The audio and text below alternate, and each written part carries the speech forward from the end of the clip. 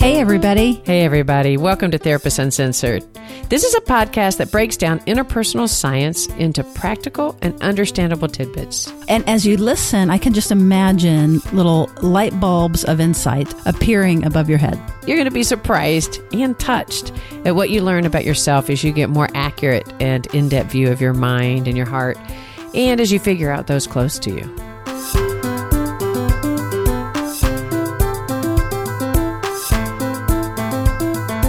Therapist Uncensored brings you decades of experience with interpersonal psychotherapy, relational neuroscience, modern attachment, and anything else they think will be helpful in healing humans. Now, here are your co-hosts, Dr. Kelley and Sue Marriott. Hey, Sue. I really loved the interview with Steve Porges, episode 93 that you guys did on the Polyvagal Theory and the body and regulation. That was awesome. Is he not a rock star? No, he is. It was great that we were able to get him on the podcast. Many people probably followed it and loved it, and yet it's pretty complex information. And part of our point is to make the complex understandable and useful. And although I think that Dr. Porges did a great job at that, what we thought we would do is wrap back around and do a real short segment today just on polyvagal, just the theory itself. What this will do is, for those of you that are new to it, great. You know, obviously, we need to get that introduced because it's an important part of co-regulation and being able to be close to people. But even folks that are familiar with it, you know, I read stuff over and over and over and get stuff out of it because I understand a little more and a little more and a little more each time. So please hang with us, and I bet you'll hear something new or hear it in a new way. Right. So when you hear the concept of polyvagal theory, some people's eyes might roll back in the back of their head. So let's make it like, why are we interested in the polyvagal theory? Why so much hype? So what's so cool about this theory is it brings the body in related to attachment, related to getting close to one another and regulating one another. And if you're a long follower of this podcast, you know that we've got at this in different ways. We've approached it and think of it like a funnel, that we can start on one side of the funnel, but we end up in a similar place and we start over here. So this is another version of that, but it kind of ties it all together. So polyvagal theory is about how our bodies sense danger and threat and respond. And we want to know this because if we're unconsciously in danger, we can't learn very well, we can't think, and honestly, we become jerks. And I think the thing that the polyvagal is so important is we think about it through our thought of physiology when we were younger about the fight and flight role. Like if you were in danger, you're going to either fight or you're going to flee. And the addition of the freeze, I think, especially this past year, we've talked a bit about this in multiple different podcasts when we talked about even the Kavanaugh hearings. And we talked about why is it that sometimes we just shut down. And even though we sense danger, we don't respond. And I think it's so cool. You're right. So polyvagal, basically what Dr. Porges did is we used to think of it as that we had an autonomic nervous system. And you can remember autonomic because it's automatic. So it basically covers all the things that our bodies do for us without thinking. Blinking, digestion. Breathing. Breathing is an interesting one because it's the only one that's automatic that we can manipulate consciously when we want to, which is part of why many interventions go back to mindfulness and breathing. It's in order to access the good part, I'm going to just use the language, the vagus nerve, and begin to bring us back into social engagement. That's one of the reasons breath is so important. But all the other ones are the things that go on automatically, your heart rate and your heartbeat, stuff like that. It used to be, you know, like Ann was just saying, fight, flight. We're either safe or we're running away from the saber-toothed tiger or we're punching it in the face. And that's just outdated now. Right, because if you think about it, our nervous system has other options related to how we're going to respond besides fight or flee. Why don't we start by talking about the vagus nerve? Our bodies are constantly giving us information about what it really cares about. But in the bottom line is, are we safe or are we in danger? That's the first question that our little noggins are always scanning for outside of our awareness. And again, that's called neuroception. We're receiving information from the environment at all times, and that is regulating ourselves to feel safe or not safe. So I'll get back to the vagus nerve in just a moment. But basically, we have a parasympathetic system, and I want you to remember that by para can mean like paralyzed. So that's the brake. Think of it as a brake. And then we have the sympathetic system. And the sympathetic system means that that's where we get energy. And that's where actually fight and flight are. often you hear about it when we're in a little nervous or a little danger, and we move to get ourselves back into homeostasis, back into balance. Oh, and if you think about it, we often use examples from prehistoric times or historic times when if a saber-toothed tiger is coming for us, we're going to either flee or try to fight it. Well, if you think about it in that example, as humans, neither of those are going to be very effective, right? We're not going to outrun it, and we aren't going to fight it. So the fact that our body has these alternate ways of responding and has developed an alternate way of responding would make sense. Well, here's the thing. There's no saber-toothed tigers, but there's a mad spouse or an angry boss or a disapproving parent. And those are our tigers today, mostly, unless we're talking about something really different. But in a day-to-day Western society, so fight actually looks like defensiveness or blame. And fleeing isn't where you zip, see the back of somebody's head running, but it can be like withdrawing or, maybe physically getting up and leaving the party, Stonewalling. So yeah, that's a good point. But going back to the ancient ideas, the reason these are ancient is because, and this is a very important part of polyvagal, is that it is evolutionarily based. So that basically going back to the vagus nerve, that's the largest nerve in the body. And it goes back from an evolutionary standpoint all the way, all mammals, all vertebrates even. And there's even versions of it in fish. So that's how important of a nerve it is. But it also is how primitive that the system is. And basically what happens is when we're in danger, our brains work in reverse order. So when we feel safe, again, we've talked about this in a different way, but our lights are on all the way up to the top of our minds. In other words, our very best part of ourself where we can reflect on other people, have compassion for ourselves and others, all the really good, juicy human stuff. That is related to the vagus nerve as well. That's going to be our best self. So think of it as that's where our hearts are open and we're connected. That's the social engagement system. So I'm beginning to use polyvagal terms. That's social engagement. And I can't remember if I said this example when I was talking to Porges or if it made the cut, but I'll share a quick example that I was on the phone actually with Miss Ann Kelley at one point a little while ago, and I had rushed off the phone for something, and I have no idea because I'm never in a rush, right, Ann? And I ended up calling back and saying, "Oh, I'm sorry I rushed." And I think we were talking about podcasting stuff, actually. I was out walking and I'm listening to this book on tape. And so I'm thinking I did good because I, was a little abrupt. I apologized. Now I'm ready to go listen to my book on tape. But then as I listened, Ann had a little more to say about it, right? Right. And so you were wanting basically to get back to your book, so you're trying to answer my questions and talk, but I could feel the push and I could feel the rush. And you're That's right. That's right. And so what I literally did in my own mind was I was like, okay, social engagement is good. Put the book away. You know what I mean? Like I sort of almost psychologically, physically turned toward her and like gave her all my attention of like, okay, what is it you're saying? You know what I mean? And I settled myself down out of hurry or out of rush. And I walked while we were talking, but by the end, she had, I think that worked pretty well, didn't it? Right. I felt the slowdown, and it actually created a slowdown in my body. And then I think I became actually more organized, and we were able, ironically, to finish what we were talking about more quickly because I stayed more calm, and then you listened, and then we kind of more naturally got off the phone. Exactly. And you did good. I see, there you go. At the end of the call, I told her that I had gone, hey, you know what I did? I did social engagement. And it actually helped me. This is going to sound rude, but it's not at all. It's like I found the value, like for me, it became actually quite valuable. Not that I don't value our connection, but in that moment, I was also valuing getting to my book.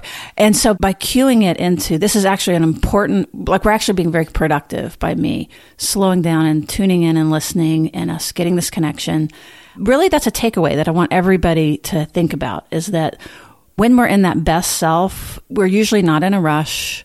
It's easy to hear.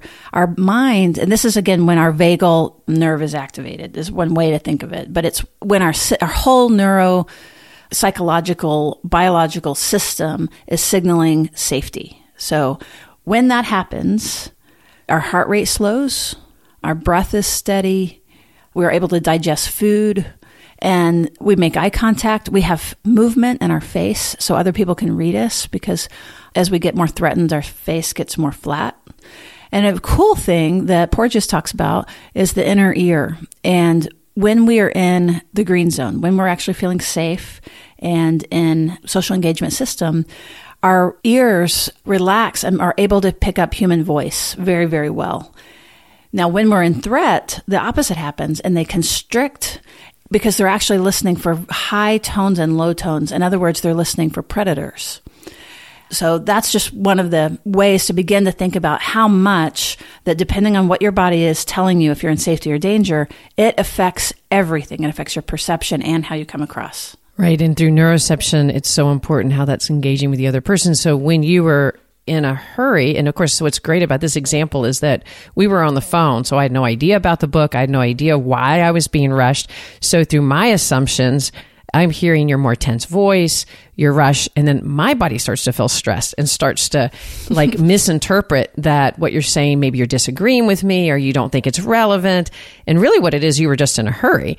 But instead, I start misinterpreting. So then my body gets all tense and I was registering with you that more threat and more like, oh, what I'm saying must not be right. So I'm actually elevating and wanting to talk more about it to explain to you why this is important.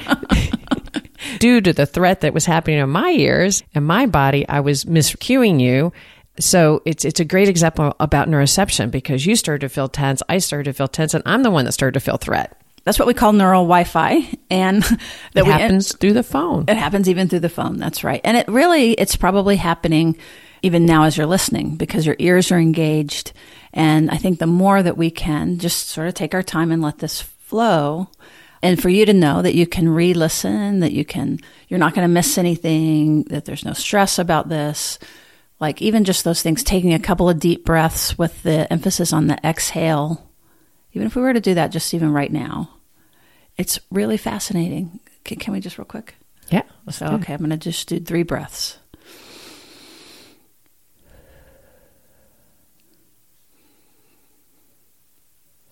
And one more.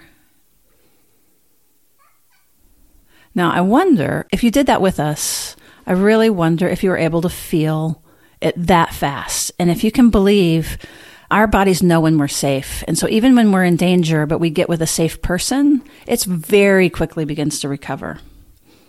Yes, I feel much more relaxed right now. I don't know if that's actually true. But basically what's happening, this is one way I've explained it, is that let's say every 20 seconds, our brain does a sweep, like a Hertz sweep, like a sonar, and it's looking for how we're doing. And if our heart is racing, if we're sitting on the edge of our seat, if like our eyes are really focused on something or our ears are really focused on a particular sound, also our oxygen. If we're not breathing deeply, that's going to kick in more stress hormones because it's saying, oh gosh, Sue's not doing very well. There must be some threat in the environment. So I better shoot out some cortisol, some norepinephrine, adrenaline to help her survive. Change the pitch in your ear to hear the tone. So it's prepping your entire body through that action to pick up what it is in the environment, which as we were talking about earlier, our prep is now our boss or our spouse or our children.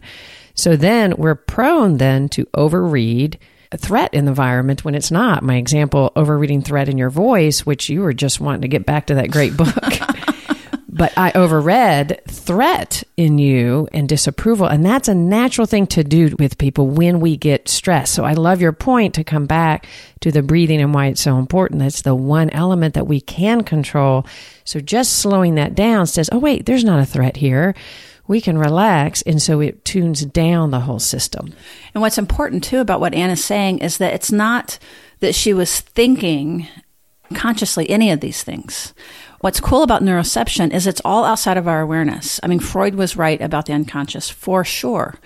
And it's instantaneous and it's involuntary. We can't help but notice when somebody, for example, is creepy. We can't help it because our body, there's something wrong in their pacing, in their tone. There's something that is off, that is unexpected. And we probably couldn't tell you, maybe eventually you can fill in the words of what it is. But the first thing, it's spontaneous, it's instantaneous, and it's involuntary. And what I'm talking about with that is neuroception and when we're perceiving danger or safety.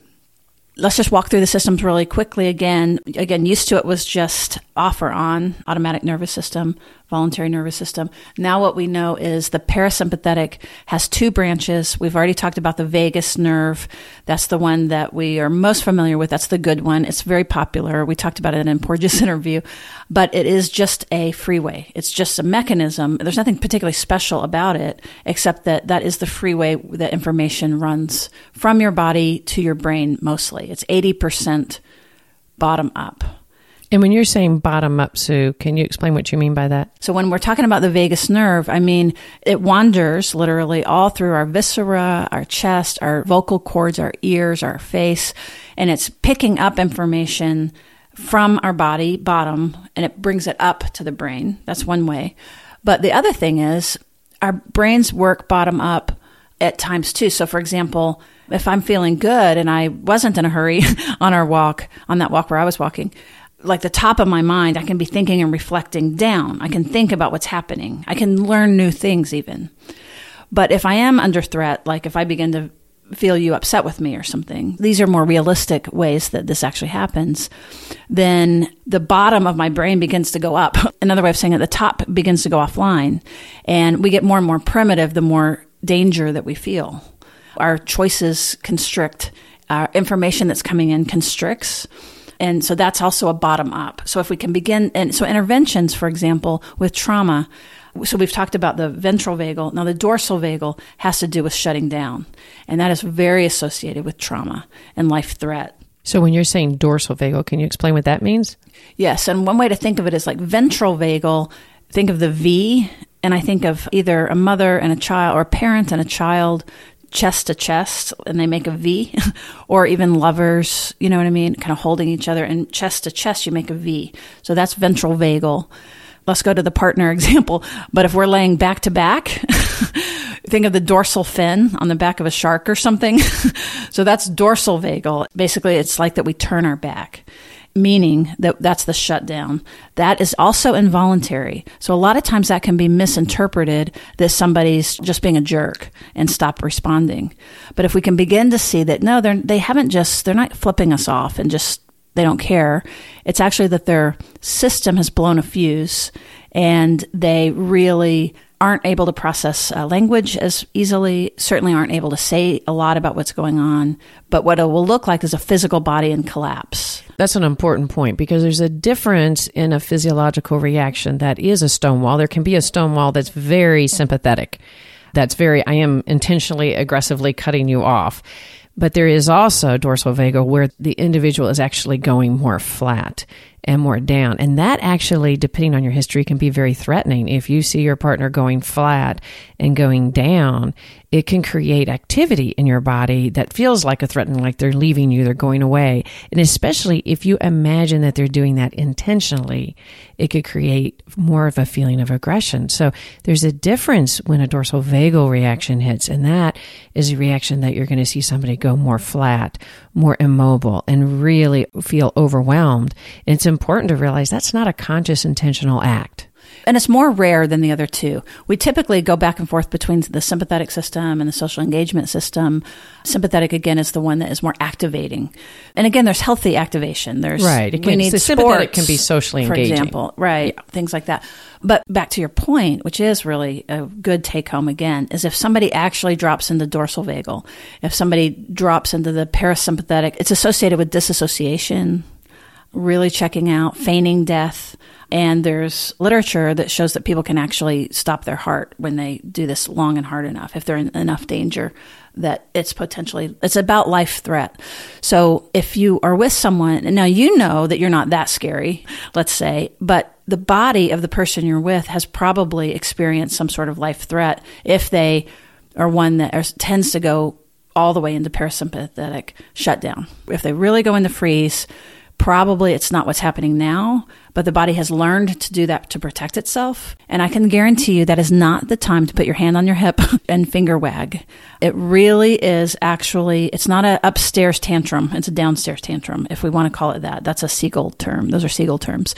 But that would be a time when either you would give space for them to reconstitute if that made them feel safer. Like you don't want to tap on their shell, or you sit with them, you hold them, you don't talk a lot, but you get yourself into a safe place so that they can feel safety and begin to come back up the spectrum and get more active. Even being mad and fighting is a better place than dropping into dorsal vagal, into full parasympathetic shutdown.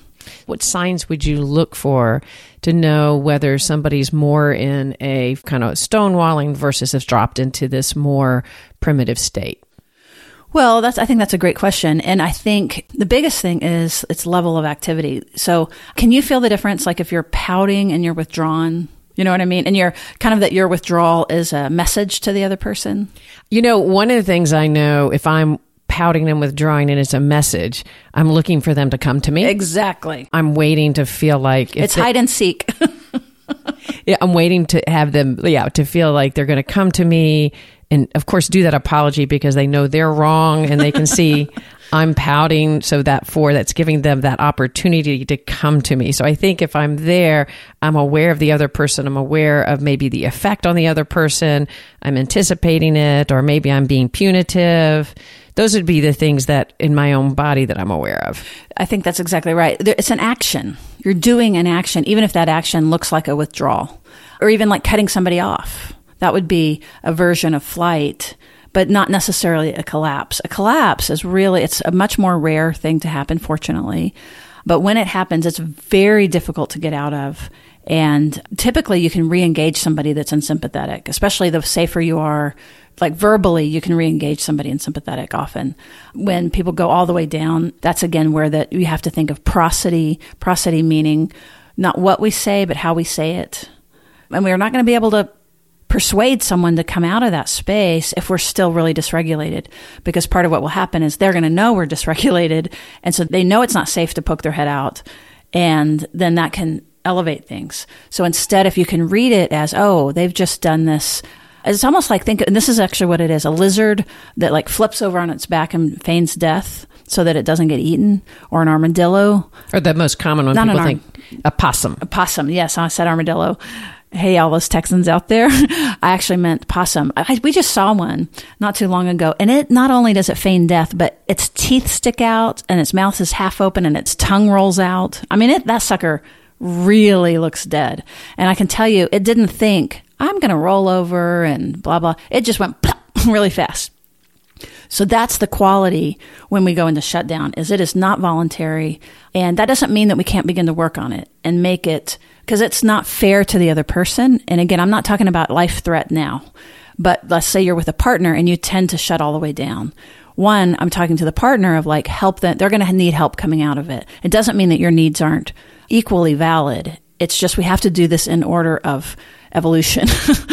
But then also the person who does drop out really needs to begin to work on, it's not actually as dangerous as they feel. They can use their words. They can ask for a moment. They can, you know what I mean? We want to begin to help them not go it's just like disassociation. We learn how to do that out of threat. And then when it's happening all the time, it's too primitive of a defense that we don't want to just keep doing that through our life. And in fact, if you're out there and you recognize this state for yourself, that probably is a real indication that you've got some trauma to be worked through. And that would be an indication to reach out and get some help and to get some ways of being able to nurture yourself, when you go into that state, but more importantly, to recognize, well, not more importantly, but equally important, to recognize what's going on and what trauma is actually hitting you and why you're in that state. Because even if we can begin to recognize, I've collapsed, we're already moving out of it because we're turning, now that's top down. That's cortical thinking of what's happening to our limbic system. And we want to do that. But I guess I also want to just for 1 second also acknowledge, we keep saying that the threat's likely not in the fight you're having. For some, it may be. That's absolutely true. For some, it may be that in an abusive situation or situation that seems overwhelming, you may be going to that place because that is a survival mechanism for you. That fight and flight isn't the most active and shutting down is happening in that moment. So that's also an important thing if you recognize you're doing that likely on some level, reaching out and getting some support would be really important. Basically what we're saying is that trauma is not psychological, it is physiological. That is just such an important point out there. And this is actually quite a serious topic, but I think it's a great example. They recently are doing trainings for how, and they're doing it in high schools and at universities, about how to deal with active shooters. And it's such a sad thing that we have to do those trainings, but we do. And one of the things they point out, what do you imagine happening if you imagine that level of threat? You're in an environment, an active shooter happens. I realize right now, even this example may make you feel anxious. You assume that you would be in a place of either running, fighting, or fleeing. But actually, a very common response they have studied is this active freeze, and that individuals will freeze in this situation and not move. And those that freeze are in a much more dangerous state. And one of the things they do in this training is they teach how important it is to make yourself breathe. One of the reasons we end up freezing is we quit in that stress response. We quit breathing. And then we end up holding our breaths. Yes. And that if you can activate your breathing, tell yourself to activate breathing, like we were mentioning earlier, you're actually then bringing yourself up on a tiny level to be able then to engage in the flee response. So as intense as that is, it's such an important example of what we're talking about. It's just such an applied use of the science, but it is so sad. But it's actually really accurate, because when we freeze, in some predator situations, if you're a deer and you can hide in the bush, that's one thing. But in a situation like this, when there's people that are being hunted, or any kind of abuse, that the examples of people freezing and not saying stop, don't, no, it's related to this. It's not just their confusion of do they want to be abused. And so there is a freeze response, and that's really important for us to understand when we're understanding any kind of abuse, sexual abuse, physical abuse, or this violence, but also the idea of activating your own breath or activating someone else's breath to where you say, take some breaths, take some breath. That's really an important activation, and hopefully these theories that we're bringing to you can help you understand that. And no one knows how you would actually respond in a life or death situation. The whole thing is that it's involuntary, but we could begin to work to train ourselves. So I really like the notion of just breathe, because that does move us up the brainstem already. Because two things. One, we're beginning to direct ourselves. So that's top down. But then adding oxygen to our body is activating, and it's going to help our thinking come back online, and where we can begin to make a little bit more voluntary choices. So that's a fantastic applied example, even though it's just so terrifying and horrible. Right. And it kind of sets us up for why we want to talk about our next podcast. One of the ways we're going to use this information is, how do you activate the more social engagement? Yes, that is incredibly intense. And one of the things I'm always struck by is how resilient the human body is. And there's this neuropeptide called oxytocin. Basically, we're social animals. We need it. When that gets activated, it's all the good stuff that happens, basically. It's GABA and a whole bunch of really wonderful, feel-good chemicals and hormones. The way that oxytocin gets activated has to do with social engagement. It has to do with proximity. It has to do with connection. So those are the things that we want to steer towards. We are social beings. We are social animals. So we are wired for connection. We truly need it, connecting with ourselves and connecting across. And there's so many different examples about how to induce oxytocin in different ways. And in fact, in our next episode, we're going to be talking about a really particular avenue. So tune in about how to even individually be able to induce your own oxytocin. I'm going back to my book that someday I'm going to write that's called Being Your Own Drug Dealer.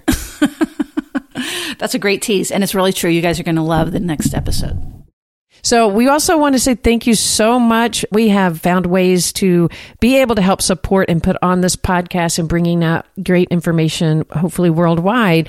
And we cannot tell you how much we appreciate those of you that have taken the time to sign up and go to www.patreon.com/Therapist Uncensored and become Patreon members. It's making such a big difference in us being able to produce this. So we want to do a big shout out, and any of you out there that feel like this podcast brings something to you in your lives or those you love, please consider joining. And for that, Sue, please do some thank yous for those that have become recent members. We've got a couple of new gold neuro nerds.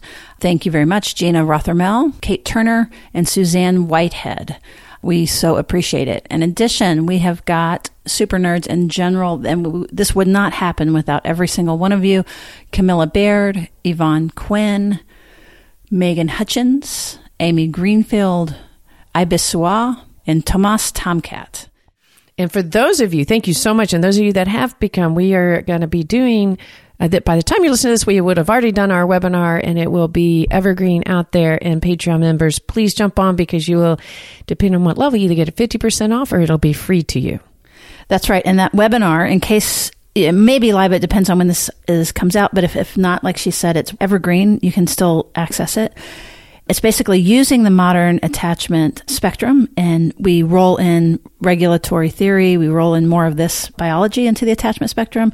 And then the fun part is we're going to do just a ton of applied stuff. We're going to really help all our participants try to apply it to your individual lives. All right. So it'd be great. We'll really appreciate you joining us, and we'll see you around the bend.